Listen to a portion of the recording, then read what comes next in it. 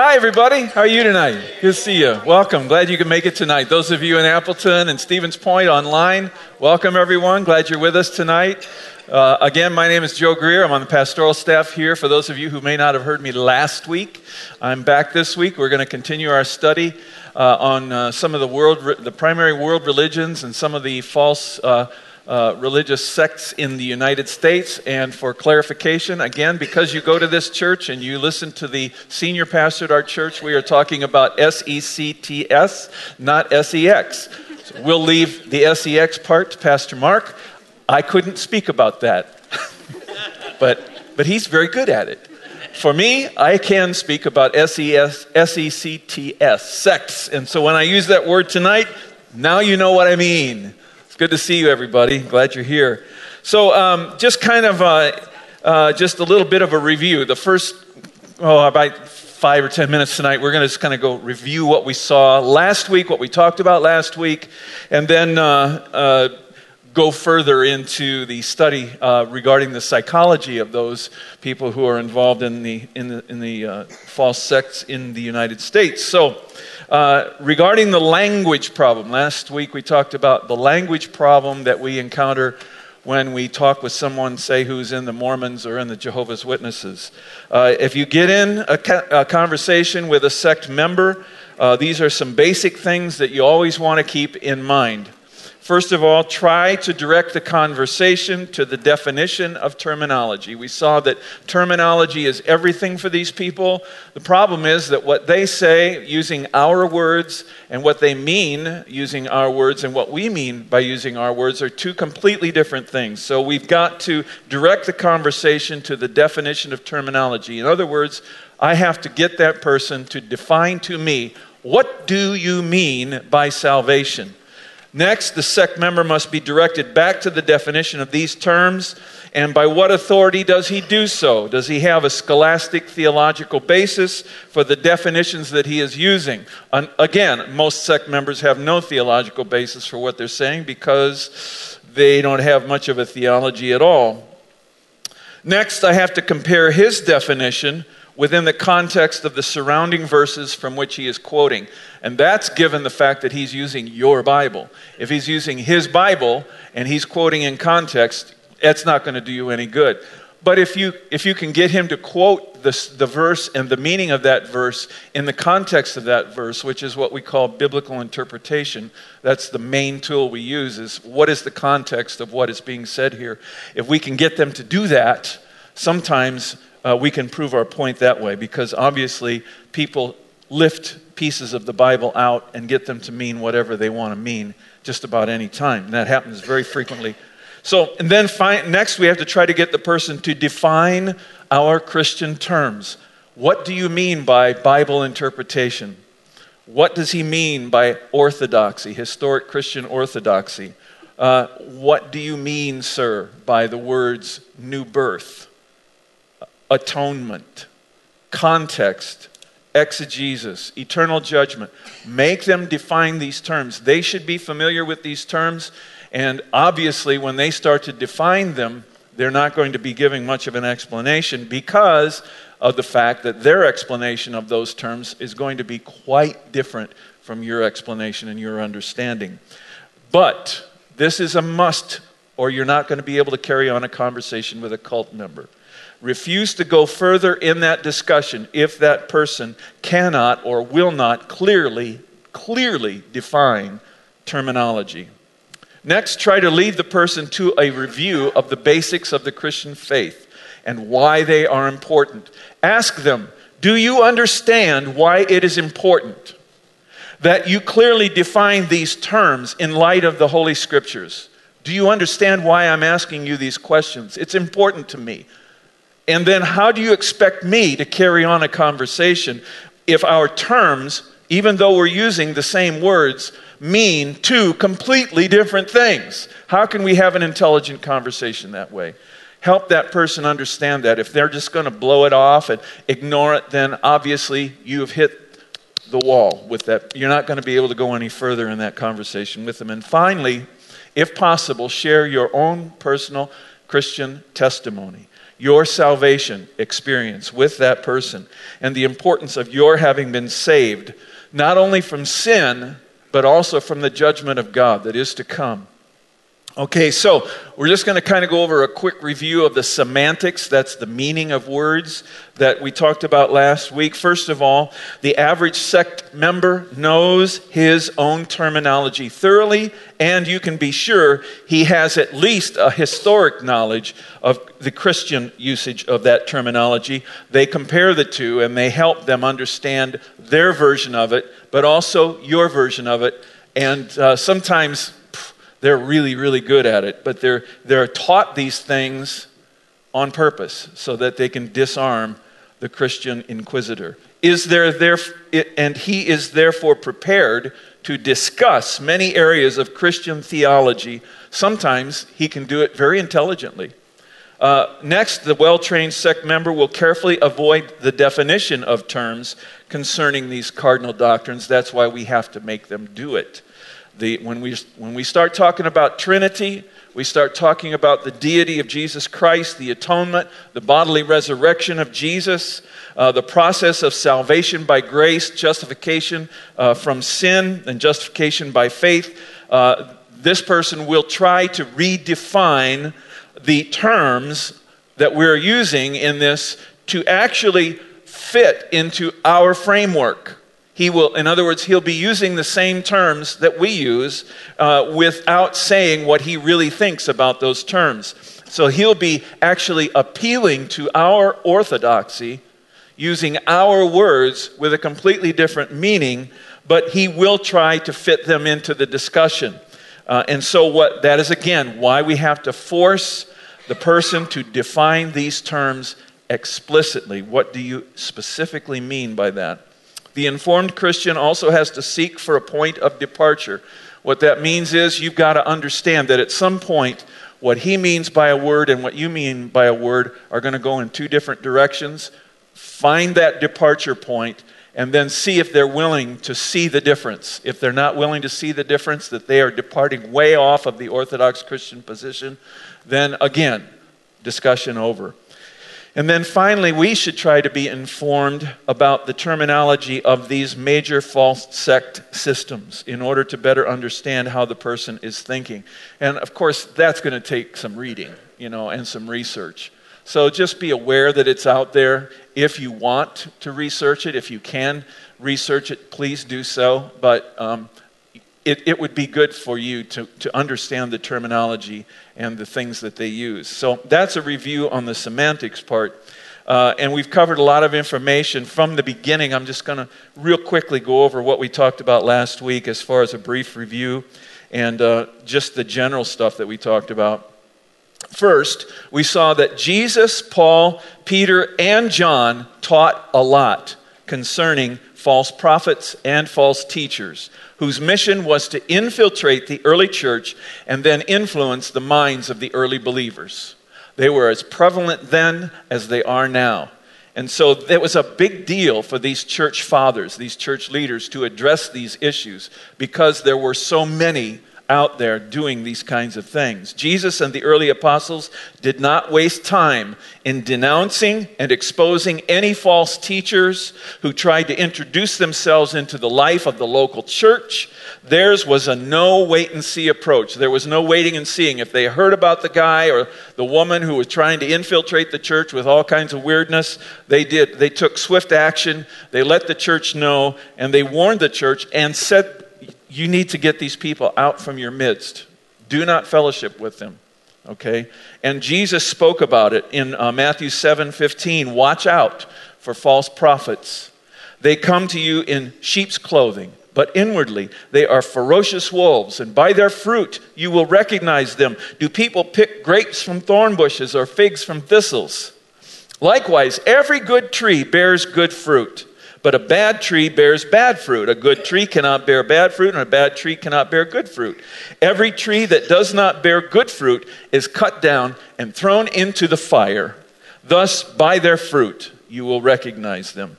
And then I shared some of my personal experiences with false sects in the early years of my faith, and how these people devastated so many lives and the people that I was familiar with and friends of mine. We defined what a sect or cult is.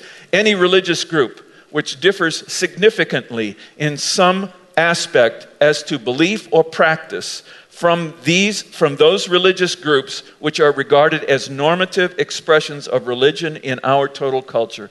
And a normative expression of religion in our culture, our Christian culture, would be any of one of the traditional denominations who are still preaching the gospel and who love God, and whether it's a Baptist or a Protestant or whatever it might be, if they are counter to that, if they differ significantly to that, that's when we understand we may be dealing with a cult here.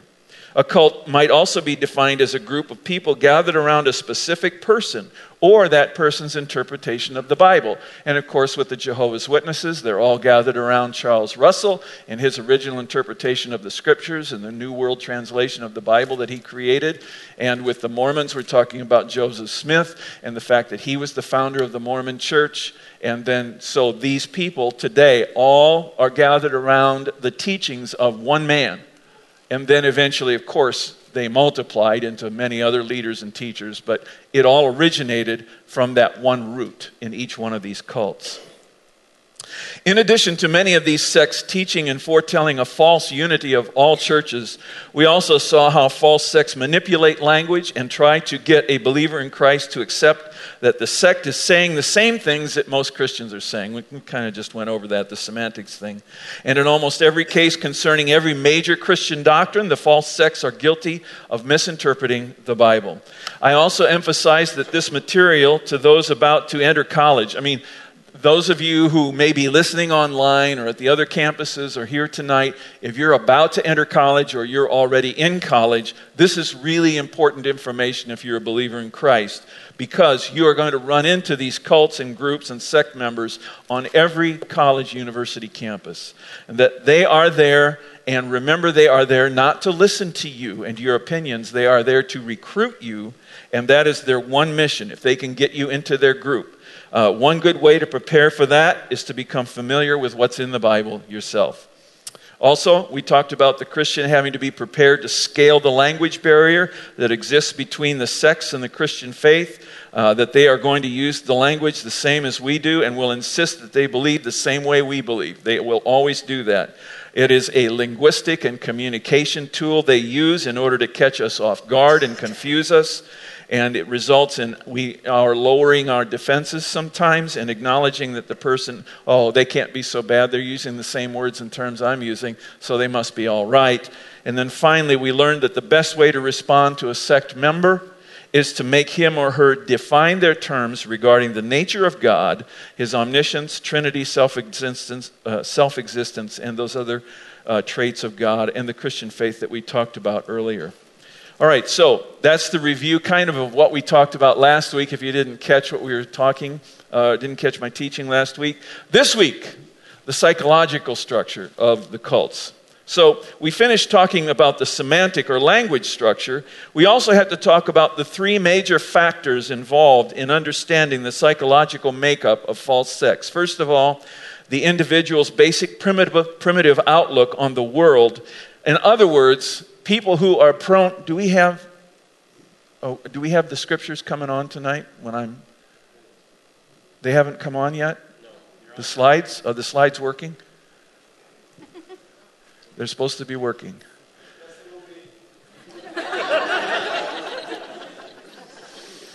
I have a feeling that there was a computer reboot in the back there. All right. So first of all, this is slide number 40, Eric, in case you're wondering. Let's talk about the individual's primitive outlook on the world. How do they see the world? People who tend to look at the world as a threatening place are usually pretty easy prey for the cults. How do I look on the world? Is it a threatening place or is it an accepting place? And then that segues into the second thing is, whose authority is a person willing to accept in function of life matters? Some of these people submit all of the things, all of the functions, all of the activities of their life to one group. And they allow themselves to get enslaved to that one group to the point where they can't make any decisions for themselves. I mean, just for example, you've got Jehovah's Witnesses who, say, for example, they're in a car accident and their kid's in the back seat bleeding to death. They will not allow that child to have a blood transfusion. Why? Well, because their sect tells them that blood transfusions are not permitted. And so people die. And it's very sad. So that kind of person looking at the outside world is threatened. He's afraid. He finds security in the one sect that he feels comfortable in, and then he allows the teaching of that sect to begin to control every life decision, and it can be very disastrous at times. And third, the details of the structure of his living. In other words, this person is asking, how should I carry out my life? In what way will life be possible for me and agreeable to those who are in authority for me, over me? How much do I allow this structure to affect my day-to-day living? And as I said, it can affect them in every detail of their life. And some of these cults, some of them have communes. And if you're going to join the cult, you've got to go join their commune. And then every activity of the day centers around what the rest of the people are doing in that commune. And it can go to extreme craziness sometimes. And it's because people allow these cults to control their daily living. And it's all up here. It's a psychological problem that these cults appeal to in a person who has a weak outlook on the world, who sees the world as a threatening place. They're constantly afraid of what might happen to them on the outside. Therefore, they become easily manipulated.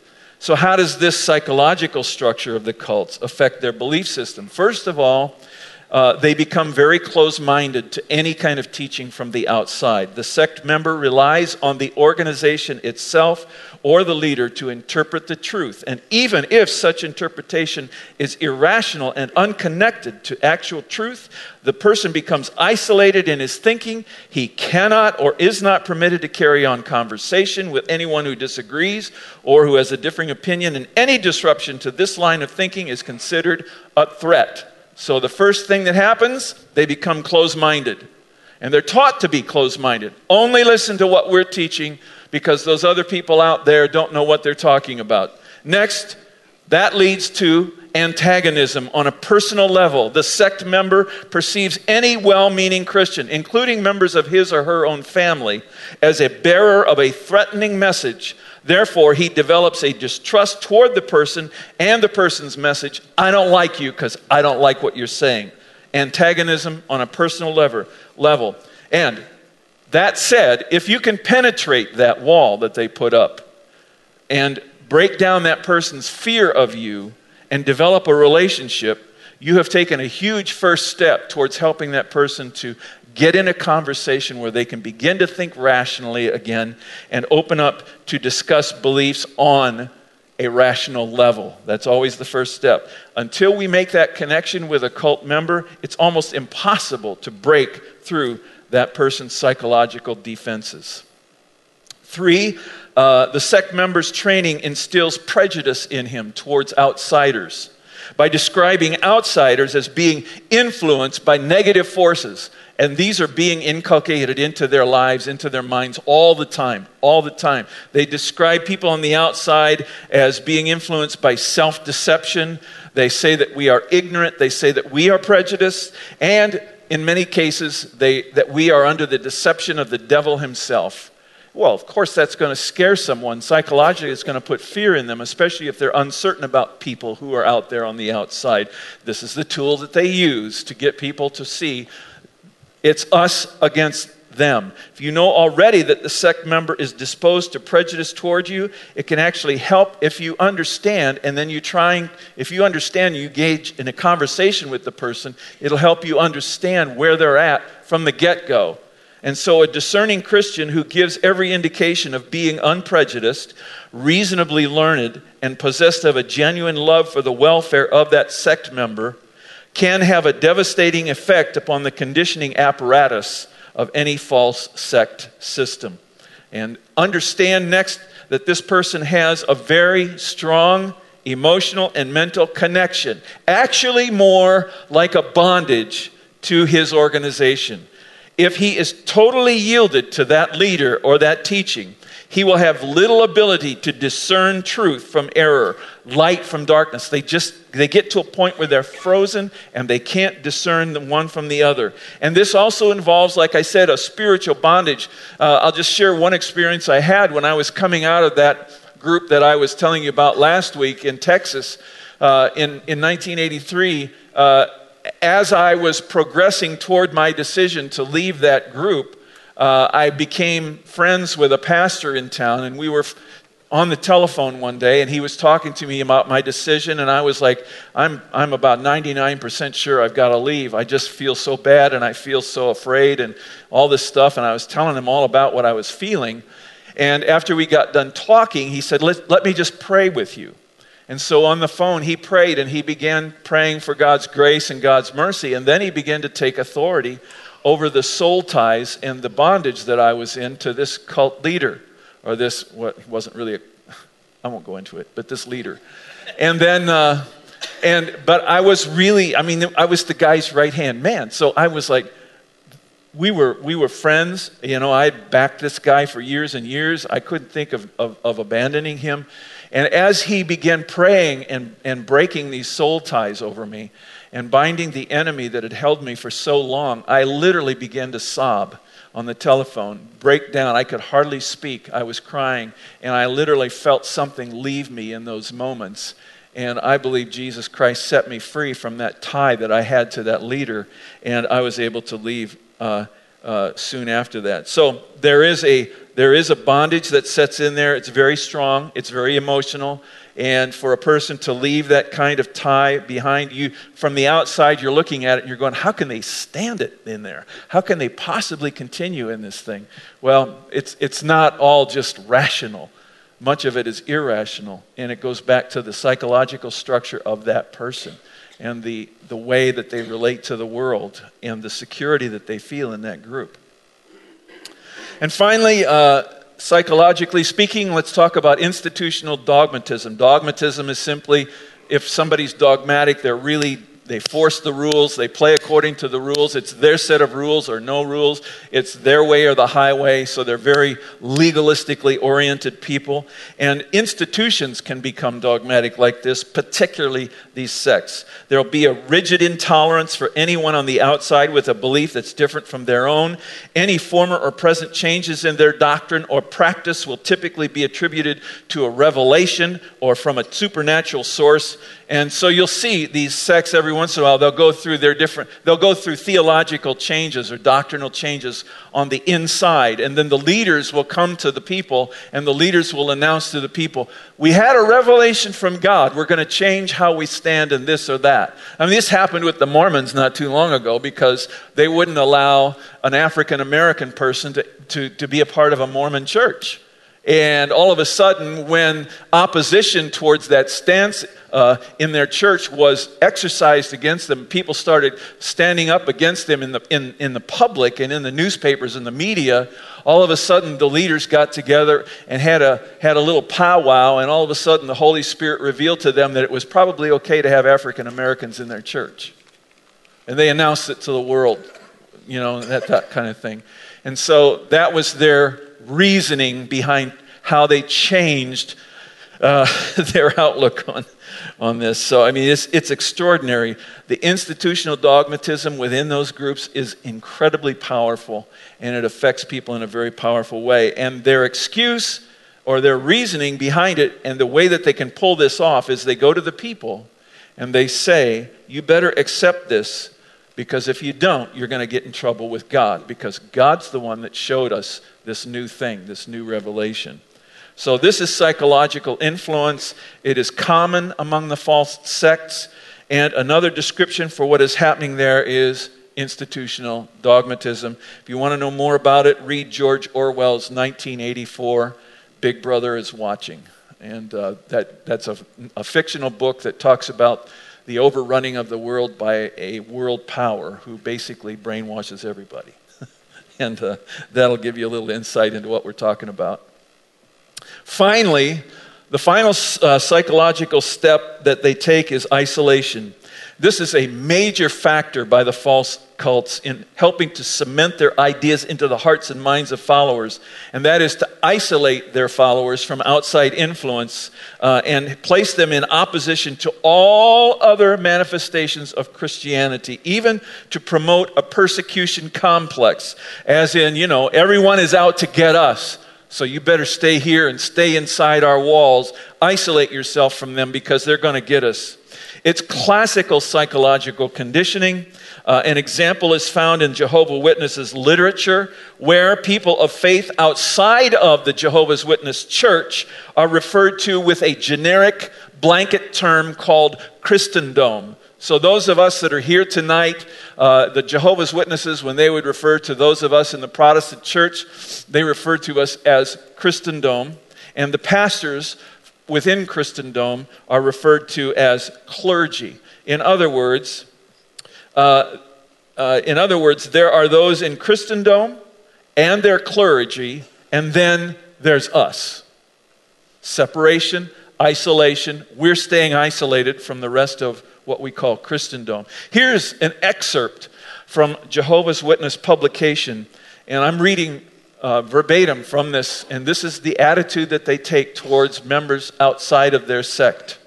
In Christendom, meaning us, as surprising as it may seem to some, the false religious teachings create traditions, and commands of men are both directly and indirectly responsible for the physical and spiritual miseries of the poor, notwithstanding Christendom's showy display of charity. Christendom's pretended interest in the poor is sheer hypocrisy. O wicked Christendom, why have you forsaken God's clean worship? Why have you joined forces and become part of Satan's wicked organization that oppresses the people? Why have you failed to show concern for the poor as Jehovah commands? We must hate those outside of us, especially the pretenders in Christendom. In the truest sense, we must hate them, which is to regard with extreme and active aversion, to consider loathsome, odious, filthy, to detest. Surely any haters of God are not fit to live on his beautiful earth. How's that for a description of your walk with Jesus? You're not fit to walk on God's beautiful earth because you're not a part of them. Then they go further. The modern day Moabites. By the way, Moabites were some of the sworn enemies of Israel in the early days as Israel was trying to settle Canaan. They were pagan people and ruthless and brutal people. The modern day Moabites are the professing Christians whose words and actions are as far removed from Christianity and true worship of Jehovah as Moab was removed from true worship in the covenant of Jehovah. Okay, wow. Pretty strong, huh? You can see that if language like this is believed by enough people, enough times, it would do much to separate them psychologically from the rest of the church. That's the language they use to get their people isolated from us.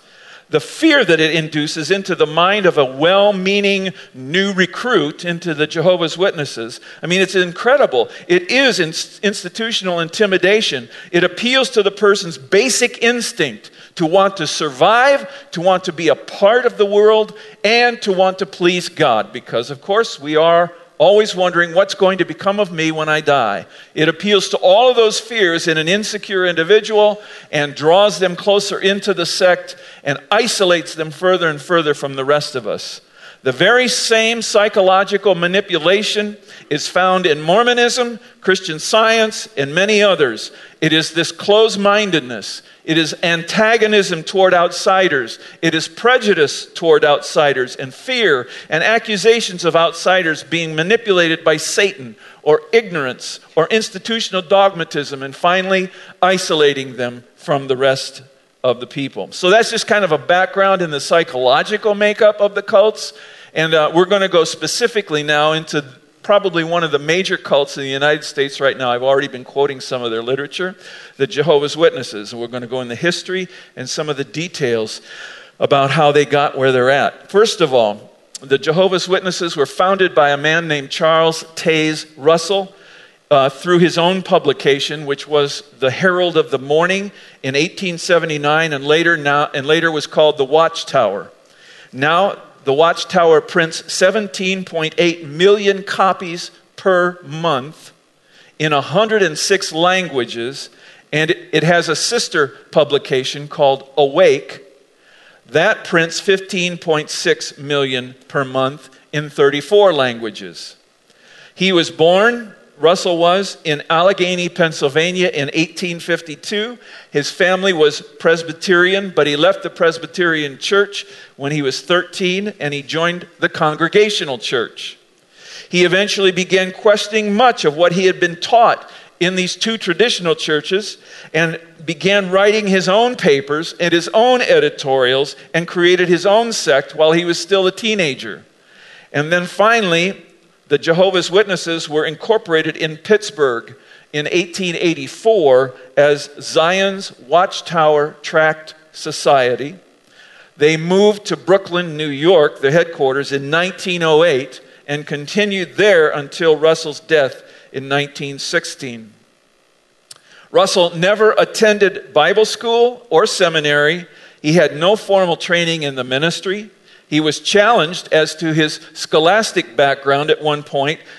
He sued a pastor who was passing out tracts about him. The pastor, his name was J.J. Ross. He was living in Hamilton, Ontario in Canada, and passing out these leaflets questioning Charles Russell's doctrine and theology. And so Russell turned around when he heard about it and sued this guy for defamation. And so they go to court. Ross had written this pamphlet. It was called Some Facts About the Self-Styled Pastor, Charles T. Russell. And he exposed Russell's teaching as the destructive doctrines of one man who is neither a scholar nor a theologian, anti-rational, anti-scientific, anti-biblical, anti-Christian, and a deplorable perversion of the gospel of God's dear Son. Oh, this really got under Russell's collar. Okay, it got under his collar.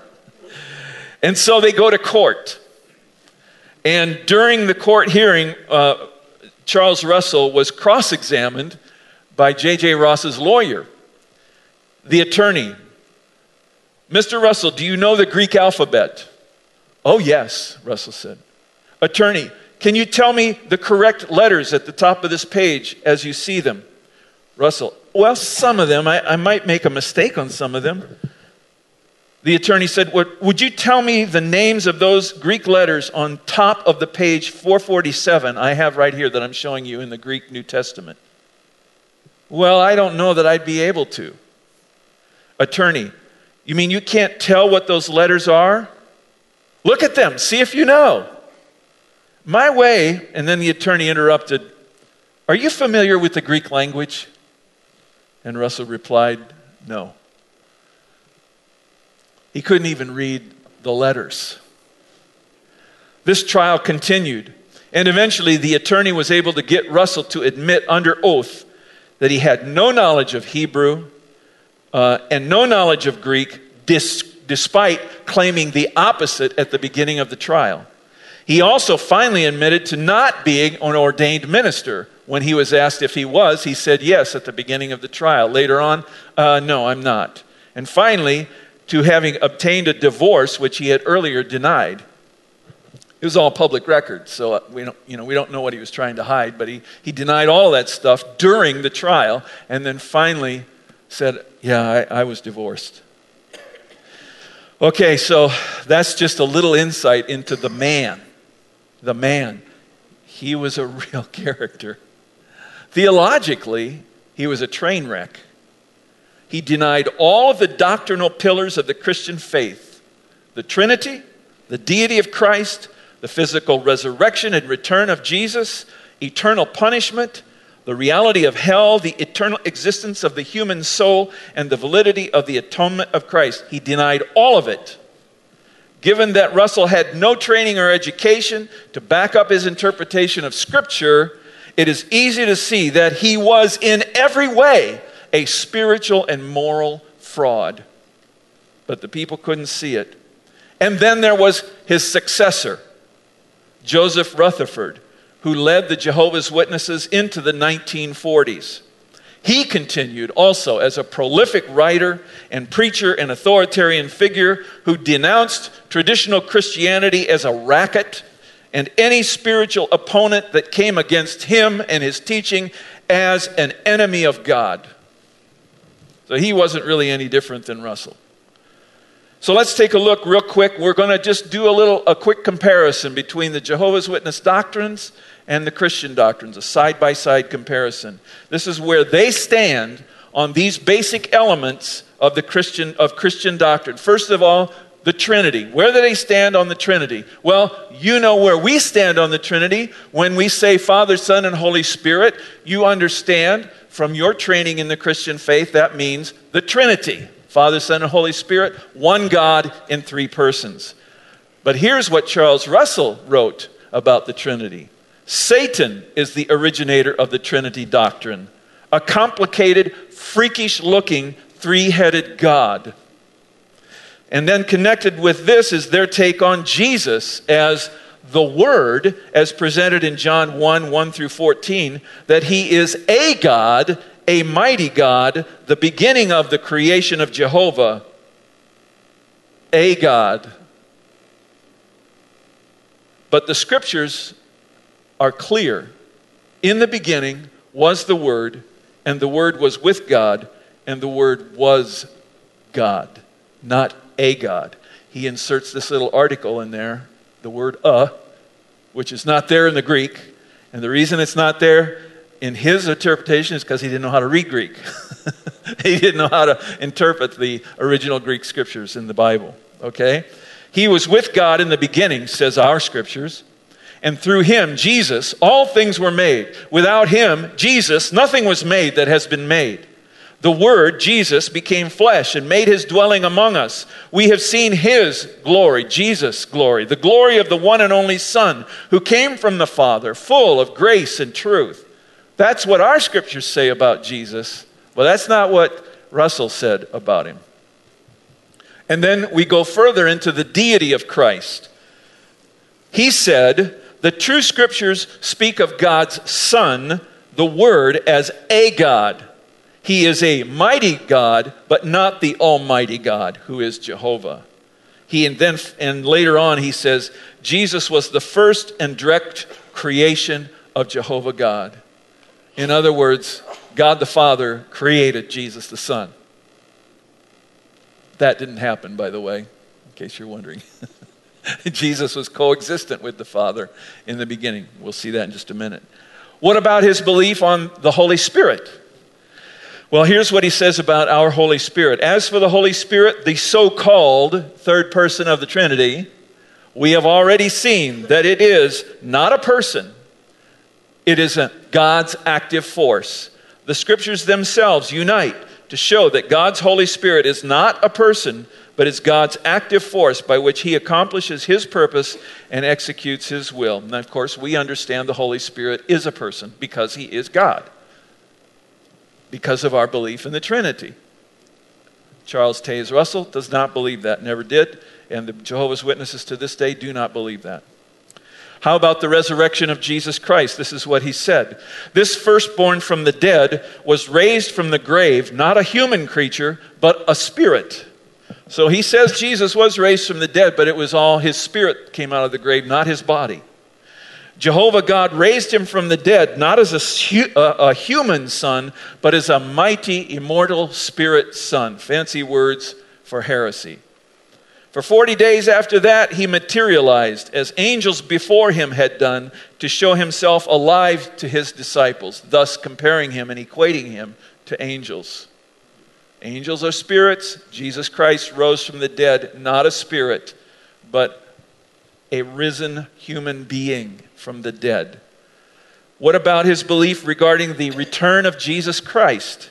Since no earthly men have ever seen the Father, neither will they see the glorified Son. It does not mean that he, Christ, is on the way or has promised to come, He has already arrived. He is here.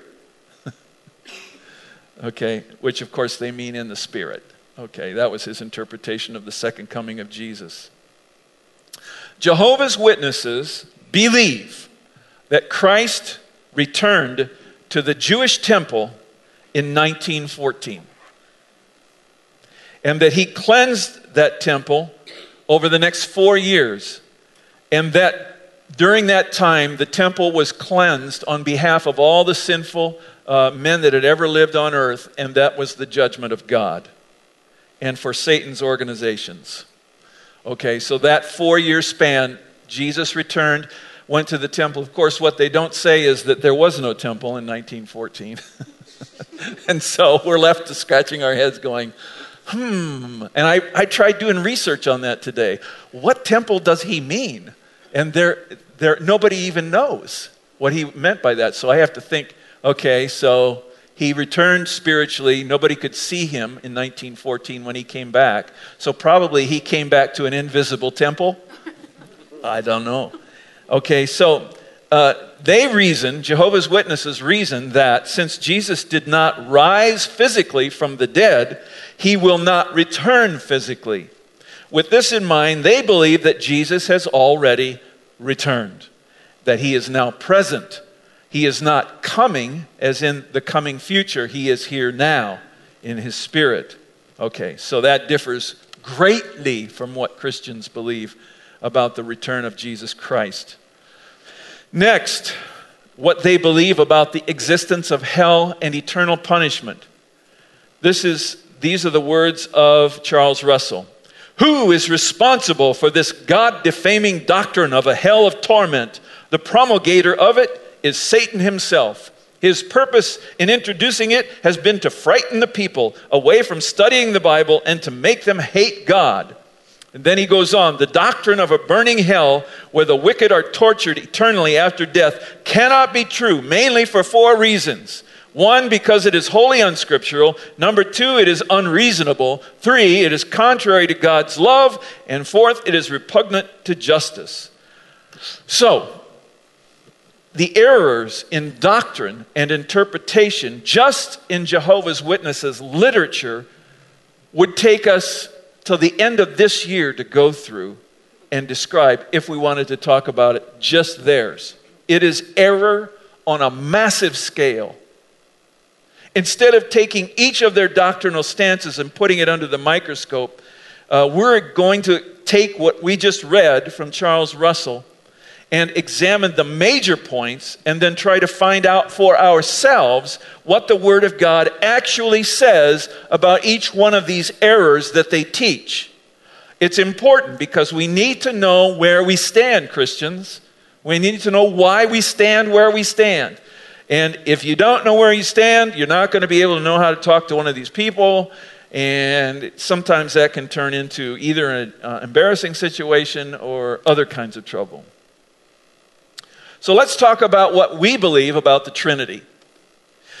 We believe that God exists as a Trinity in the creation. In other words, when the creation occurred, God the Father, God the Son, and God the Holy Spirit were all present there, speaking the world into existence and the universe into existence. We know that the Father was there because of what it says in Genesis 1:1, in the beginning, God. We know that the Son, Jesus Christ, was there because of what it says in Colossians 1:16. We'll get to that in a moment. And we know the Holy Spirit was there because of Job 26:13 and Psalms 104, verse 30. All of those verses very clear about the fact that the Trinity was present at the creation of the world.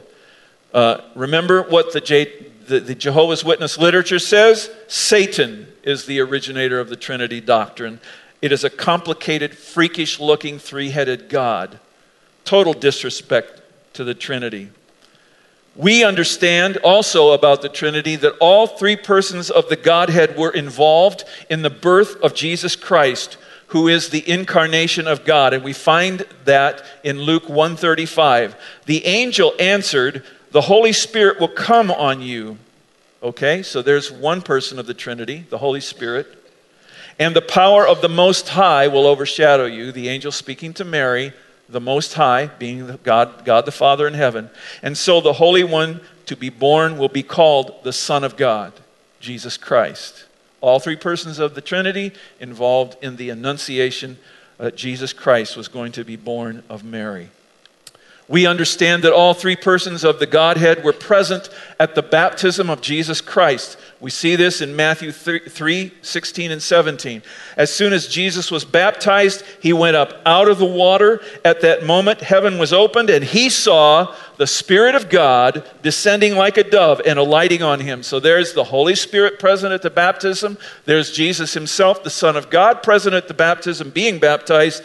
And a voice from heaven said, "This is my Son, whom I love." This is the voice of the Father. "With him I am well pleased." Of course it was the Father, because he referred to Jesus as the Son. And so all three persons of the Trinity are there, present at the baptism of Jesus in Matthew 3. All three persons of the Trinity were active in the atonement or the sacrificial offering of Jesus Christ for the sins of the world. And it's found in Hebrews chapter 9, verse 14. "How much more then will the blood of Christ, who through the eternal Spirit, the Holy Spirit, offered himself unblemished to God the Father, cleanse our consciences from acts that lead to death, so that we may serve the living God?" Again, all three persons of the Trinity mentioned in the redemption of mankind. All three persons were present at the resurrection. The Father, Acts 2:32, the Son, John 10:17, and the Holy Spirit, Romans 1:14. I'm not going to go into all of this, we'll be here all night. Our salvation is dependent also on the working of the three persons of the Trinity. 1 Peter 1, verse 2, "Peter, an apostle of Jesus Christ, to God's elect, exiles scattered throughout the provinces of Pontus, Galatia, Cappadocia, Asia, Bithynia, who have been chosen according to the foreknowledge of God the Father, through the sanctifying work of the Holy Spirit, to be obedient to Jesus Christ and sprinkled with his blood." We also find in our scriptures that they are responsible for the indwelling Spirit in the believer. That is found in John chapter 14. All three persons of the Trinity involved in the Holy Spirit entering into my life as I become a believer. Finally, let's talk about, and that's just the Trinity. Now we talk about the deity of Jesus. The Jehovah's Witnesses say the true scriptures speak of God's Son, the Word, as a God, small g. He is a mighty God, small g, but not the Almighty God, who is Jehovah. From our scriptures, we understand that Jesus is Emmanuel, Hebrew for God with us, which is found in Matthew 1, 22 and 23, where Matthew quotes from the messianic reference to Jesus found in Isaiah chapter 7, verse 14, meaning Jesus Christ. "The virgin will conceive and give birth to a son, and they will call him Emmanuel," which means God with us. God, capital G. All right? Again, in Isaiah, referring to the coming Messiah, the Messiah will be called Mighty God, according to Isaiah 9:6. "For to us a child is born, to us a son is given, and the government will be on his shoulders, and he will be called Wonderful Counselor, the Mighty God," capital N, capital G, "Everlasting Father," capital E, capital F, "Prince of Peace," Isaiah 9:6. We also understand from the Word of God that the Messiah's origins are from of old, according to Micah 5:2 and Matthew 2:6. Meaning, when you read that phrase in the Bible, it means not just from the old days, it means from before time began. His coming to us is from of old, from before time began. In other words, existing in eternity with God the Father and God the Holy Spirit. We understand from John chapter 1:1, the Word was God, not a God, but God, capital G. We understand from John 8:58 what Jesus said about himself. Jesus Christ is the I am. Jesus says to the Sanhedrin, the Pharisees, before Abraham was, I am. And of course, that is the repetition of what God said of himself in Exodus 3:14. When Moses is inquiring, "Who shall I say sent me?" to the Egyptians, and God says to him, "You say, I am sent you." the Son of God, is the exact representation of God's being. We find that in Hebrews chapter 1, verse 3. The Greek for representation is hypostasis, or essence, or being. He is the exact being, essence of God Almighty, Jesus the Son. We find in Philippians 2:11, every knee shall bow to Jesus Christ, the Son of God. Also found in Isaiah 45:23, direct tie between the Old and New Testament Messiah. He, the Son, Jesus Christ, is the true God and eternal life, 1 John 5:20. Okay, so that is the deity of Christ. Those are verses that you can use anytime. Anybody ever challenges you about the deity of Jesus? Was he really God in human flesh? Yes, he was. These are the scriptures that make it very clear that he was not just a guy, that he was God in human flesh. Jesus was with the Father at creation and with the Father as the creator. He was at creation and he actually was with the Father, the creator of the universe. You find that in John 17:5 and again in Colossians 1:15, where it says the Son of God, Jesus, is the image of the invisible God, the firstborn over all creation. For in him all things were created. Things in him, meaning Jesus, all things were created. Things in heaven and on earth, visible, invisible, whether thrones or powers, rulers or authorities, all things have been created through him and for him. Meaning Jesus Christ. Very clear. Only deity can accomplish what is referred to here, and that is Jesus Christ. What about the Holy Spirit? What do they believe about the Holy Spirit? Well, the Jehovah's Witnesses say, as for the Holy Spirit, the so-called third person of the Trinity, we have already seen it is not, he uses the pronoun it, is not a person, but God's active force. Well, we understand from the scriptures that the Holy Spirit is a person. We know this because he can be lied to. He can be lied to. And Ananias and Sapphira did lie to the Holy Spirit in Acts chapter 5. And if you read there, you discover what happened when they lied to him. You can't rely to an it. You can't lie to an it. You can't lie to a force. You can only lie to a person. The Holy Spirit speaks to people. He sends them on missions. We see that clearly in Acts chapter 13 and Acts chapter 21, where it's obvious that the Holy Spirit, it says so, it's written right there, sends Peter, sends Paul and his partners on missions to go here and there. And he says, I want you to go here, not there. A personality speaks those things. Then he reveals as a divine person, not simply a force. In John 14 and John 16, Jesus said this of the Holy Spirit in John 14, I will ask the Father, and he will give you another advocate to help you and be with you forever, the Spirit of truth.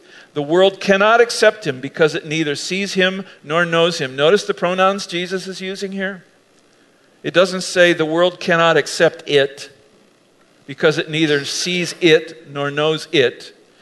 He says, but you know him, for he lives with you, and he, the Holy Spirit, will be in you. He is a person, not a force. Finally, or not finally, but what about the resurrection of Jesus Christ? Well, the Jehovah's Witnesses say this: Jehovah God raised Jesus from the dead, not as a human son, but as a mighty, immortal spirit son. Okay, but we know that Jesus was more than just a spirit when he rose from the dead. How do we know that? Well, here's one account of the post-resurrection Jesus. He encounters Thomas, the disciple, in one of the upper rooms in Jerusalem. And he invites Thomas, who is doubting whether Jesus really did rise from the dead after the resurrection. He says to Thomas, and this is what it says in John 20, put your finger here. See my hands. Reach out your hand and put it into my side. And Thomas knew right then, because of the invitation, this is the real deal. He's really here. He is really standing in front of me, physically risen from the dead. He had a physical body. We also know that Jesus ate with his disciples after his resurrection. Luke 24:36, Jesus chastises the disciples because of their unbelief. And they think they've seen a ghost. And he says, oh, I'm not a ghost. A ghost does not have flesh and bones. As you see, I have. He was trying to show the guys, no, you're not seeing a ghost. I'm the real deal here. I've really risen from the dead in my physical body. Look at here, touch, bones, flesh. It's the real thing. What do the Jehovah's Witnesses believe about the physical return of Jesus? Well, they say, since no earthly men have ever seen the Father, neither will they see the glorified Son. It does not mean that he, Christ, is on the way or has promised to come, but that he is already arrived and that he is here. Okay, so we believe in our scriptures that Jesus is coming, but he is not already here. Matthew 24:26. So, and these are the words of Jesus to his disciples. So if anyone tells you, there he is out in the wilderness, do not go out. Or here he is in the inner rooms, do not believe it.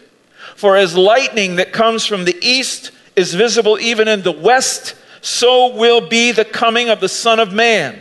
Then will appear, not has appeared, then will appear the sign of the Son of Man in heaven, and then, future tense, all peoples of the earth will, future tense, mourn when they see the Son of Man coming on the clouds of heaven with power and great glory. In other words, when he comes back, it ain't going to be a secret, and it's certainly not going to be invisible. We also understand his coming is a future event for which we wait patiently. We find that in 1 Timothy 6 and Titus 2. We also understand that his coming will be audible with shouts and trumpets sounding. 1 Thessalonians chapter 4. As I said, when he comes, it's going to be a vision like no vision ever before, and it is going to be loud. You think our worship is loud on Sunday morning. You ain't heard loud yet. Of course, you're going to have redeemed ears, so you'll be able to handle it. The Bible says you and I will be changed in a moment, in the twinkling of an eye, and when he comes. So that's probably why he's got to change us, because it's going to be loud. Jesus Christ will return as he left, we also understand. Acts chapter 1, verse 9. After he said this, speaking of Jesus, he was taken up before their very eyes, and a cloud hid him from their sight. They were looking intently up into the sky as he was going up, when suddenly 2 men dressed in white stood beside them on earth. Men of Galilee, they said, why do you stand here looking into the sky? To which I would reply, what else are we going to do? Did you see what we just saw? And this same Jesus, the angel said, who has been taken from you into heaven, will come back in the same way you have seen him go. He ascended into heaven in a physical transformed body. He will come back the same way. And you and I will see him, no question about it. What about the existence of hell and eternal punishment? As we read from the Jehovah's Witnesses, who is responsible for this God-defaming doctrine of a hell of torment? The promulgator of it is Satan himself. His purpose in introducing it has been to frighten the people away from studying the Bible and make them hate God. Well, all biblical words and references to hell in the New Testament and in the Old Testament include these three. Sheol, which is Hebrew, Gehenna, which is Hebrew, and Hades, which is Greek. They are all interpreted by Jehovah's Witnesses. When you go into the JW Bible, the New World Translation, all three of the occasions of those words in the Jehovah's Witness Bible are translated the grave. Yet in all three, the clear meaning in Scripture is that these are dwelling places meant for human souls after death. The reason these words appear in Scripture is to help us to understand we do not cease to exist after death. We continue to exist, just in a different place. We continue to live there after the physical body passes away. They argue that. They say, no. That can't possibly be. Gehenna and Hades and Sheol all mean place of the dead, place where you're buried, and that's it, and there's no more of you anymore. For Jehovah's Witnesses, the interpretation of the word death is extinction. So when you see the word death regarding physical death of a human being in the New Testament, in the New World Translation, they mean extinction. In other words, when you die, you're gone. This is never meant in Scripture when it says die. You see Matthew chapter 5, Matthew chapter 10, Matthew chapter 18. In all of these passages, the word for hell is Gehenna. It is a place of eternal torment away from the presence of God. Matthew 10:28 says this. These are the words of Jesus. Do not be afraid of those who kill the body, but cannot kill the soul. Rather, be afraid of the one who can destroy both soul and body in hell, meaning never-ending punishment in hell. Other verses in Revelations that portray hell as an eternal torment, not an annihilation, not an extinction, are found in the book of Revelations in 3 places. Revelations 14, 19, and 20.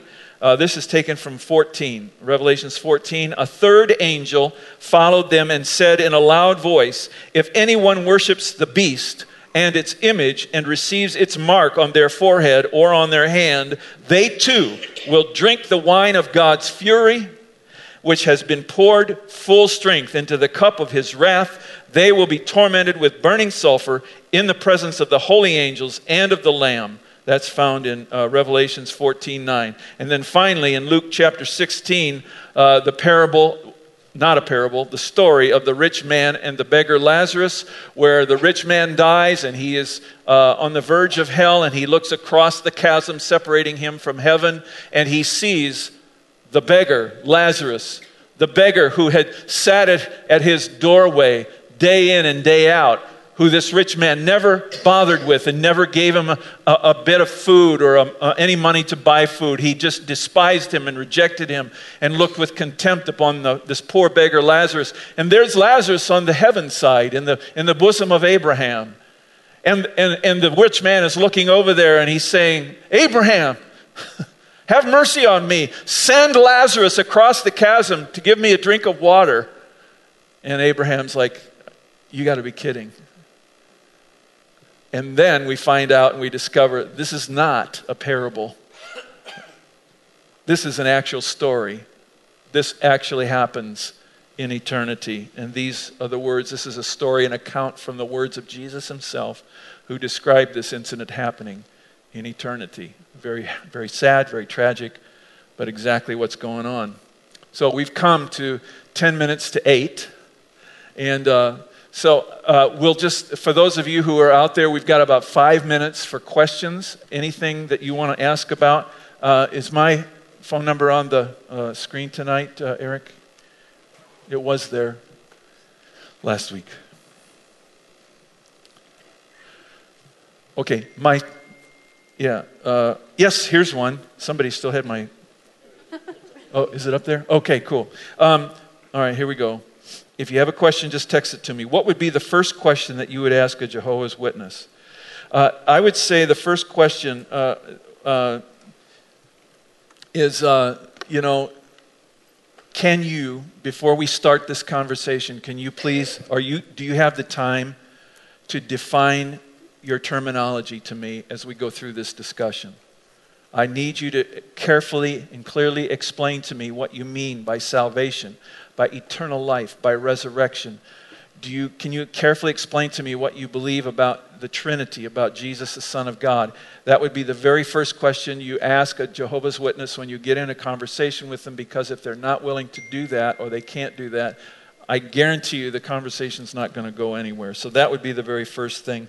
According to Jehovah's Witnesses, why did they crucify Jesus, since they think he never said he was God? Good question. They probably did that because they probably try to explain it away. I know that many sects and cults, like I said last week, explain away the crucifixion of Jesus by saying, well, it wasn't really Jesus up on the cross. It was a man who looked like Jesus, or it was Jesus in his spiritual form manifesting like an angel on the cross. And then as soon as he died and was carried away, he deserted. Whoops, somebody's trying to call me, but I got to decline. I'm sorry, I got to decline that one. All right. Let's see, where was the next one?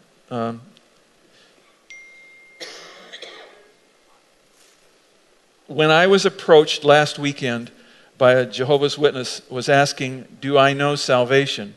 What is their salvation definition? We'll get into that next week because I don't have time to explain what they mean by salvation tonight, but we will get into that next week, or at least the next time I teach. Who knows when that's going to be. I've had a husband and wife team knocking at my door roughly once a month. Yeah. And I'm happy with my religious experience. Choice. Yeah.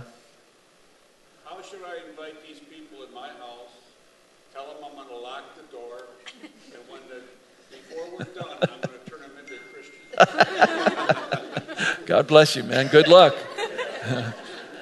Ask them to put a bowl out in front of them and say, please give me your cell phones now. You can't call the cops. No, I mean, just everything I'm telling you. These are things, that's why I'm teaching this, is to help equip you guys so that when this happens, which it will, and you want to have a conversation with some of these people, you've got a little ammunition. You know what I'm saying? You got a little bit of stuff that, okay, this is what, really? They believe this? That kind of thing. So those are just some of the reasons why I'm teaching what I'm teaching. Okay. When they come to the door, it's like they're implying that I'm not happy with my religion. Yeah. They're hoping you're not happy with your religion, is for sure. This question, who is Jehovah? Well, to the Jehovah's Witness, Jehovah is Almighty God. We do use the term Jehovah in Christianity. It is from the Hebrew Yahweh, which was actually YHWH in the Hebrew language, which is an unpronounceable name, and that is because they revered Yahweh as a holy name, and the Jews wouldn't use it out of respect and fear of him. But it's been transliterated into English as Jehovah. And so when we say Jehovah, we mean God Almighty. When they say Jehovah, they're saying he's the only one. There is no Trinity. It's only God, Jehovah, no Son of God, no Holy Spirit God. Do they believe in sin? Well, they believe in sin, but how they take care of their sin is something that we're going to talk about next time, because how they take care of it in the atonement of Jesus through the atonement is completely different from anything that we believe in. And so we'll talk about that next time. But they do believe in sin. It's not whether they believe in it, they just believe that it's how they take care of it, how they address the problem. Do Jehovah's Witnesses use all the books of the Bible that we do? Yes, they do. It's just that you have to understand when you're picking up a Jehovah's Witness Bible, it's completely retranslated and reinterpreted. There's nothing in there that's, when it comes to the basic doctrines of our faith, that is even close to what we have in a regular Christian NIV Bible or KJV Bible. Is it true that they say that only 144,000 people are going to be saved? You know, I've heard that. I didn't get into that in my studying because that's like future stuff. And honestly, we're not even... I've heard that, yeah, but I don't know how to answer that question because I didn't study that far, but I've heard that before. Well, I would be asking them, that means if another true Christian is born, somebody in the 144 has got to get kicked out. Yeah. How can we do that? I believe it's 144. They believe 144 Oh. will go up to heaven, and the rest are going to be stuck down here In this. heaven that God's going to create. All right. So Can you repeat that because I only have one good ear? She said that it's 144,000 that are going to go to heaven, and the rest of them are going to be here. The problem I have with that is they don't believe that the human soul continues to exist after death. Okay? So there's a real problem there in how they explain heaven. Okay? So does that just mean that only 144,000 actually continued to exist after they died, and the rest of us are out of luck? You know, huh? In a way, yes. In a way, yes. Yeah, 144,000 literally in scripture when it talks about 144,000 when it talks about the Jewish people who will become prophets and basically missionaries Yeah. in the end times. They take that number literally, and that number is going to go up to heaven and be with God. Okay. And God's supposedly going to recreate this world for the rest of us. Okay. All right. There you go. So you got your answer. I'm sorry for those of you online. You probably couldn't hear that. Too bad, because I'm not going to repeat it. Could you please provide the notes you discussed tonight? I couldn't flip through my Bible that fast. Yes, I can. If you want them, just get a hold of me and I can email them to you. In the story of Lazarus and the rich man, is this the same Lazarus that Jesus raised from the dead? No. That is a different Lazarus. There were two different Lazaruses, one in the Gospel of John and then there's one in the Gospel of Luke. Two different guys, two different situations. How do you explain that we are not a cult? We kind of talked about that last week. There's actually a lot of people in Green Bay, Stevens Point, Appleton, who think that if you go to a church like this, you're in a cult. And we have people who used to go to Catholic church whose family members think now that they come here, they're coming to a cult. I talk to them almost every week, and so you can't avoid it, So how do you explain that we are not a cult? Well, you just tell people, just look into my eyes and repeat after me.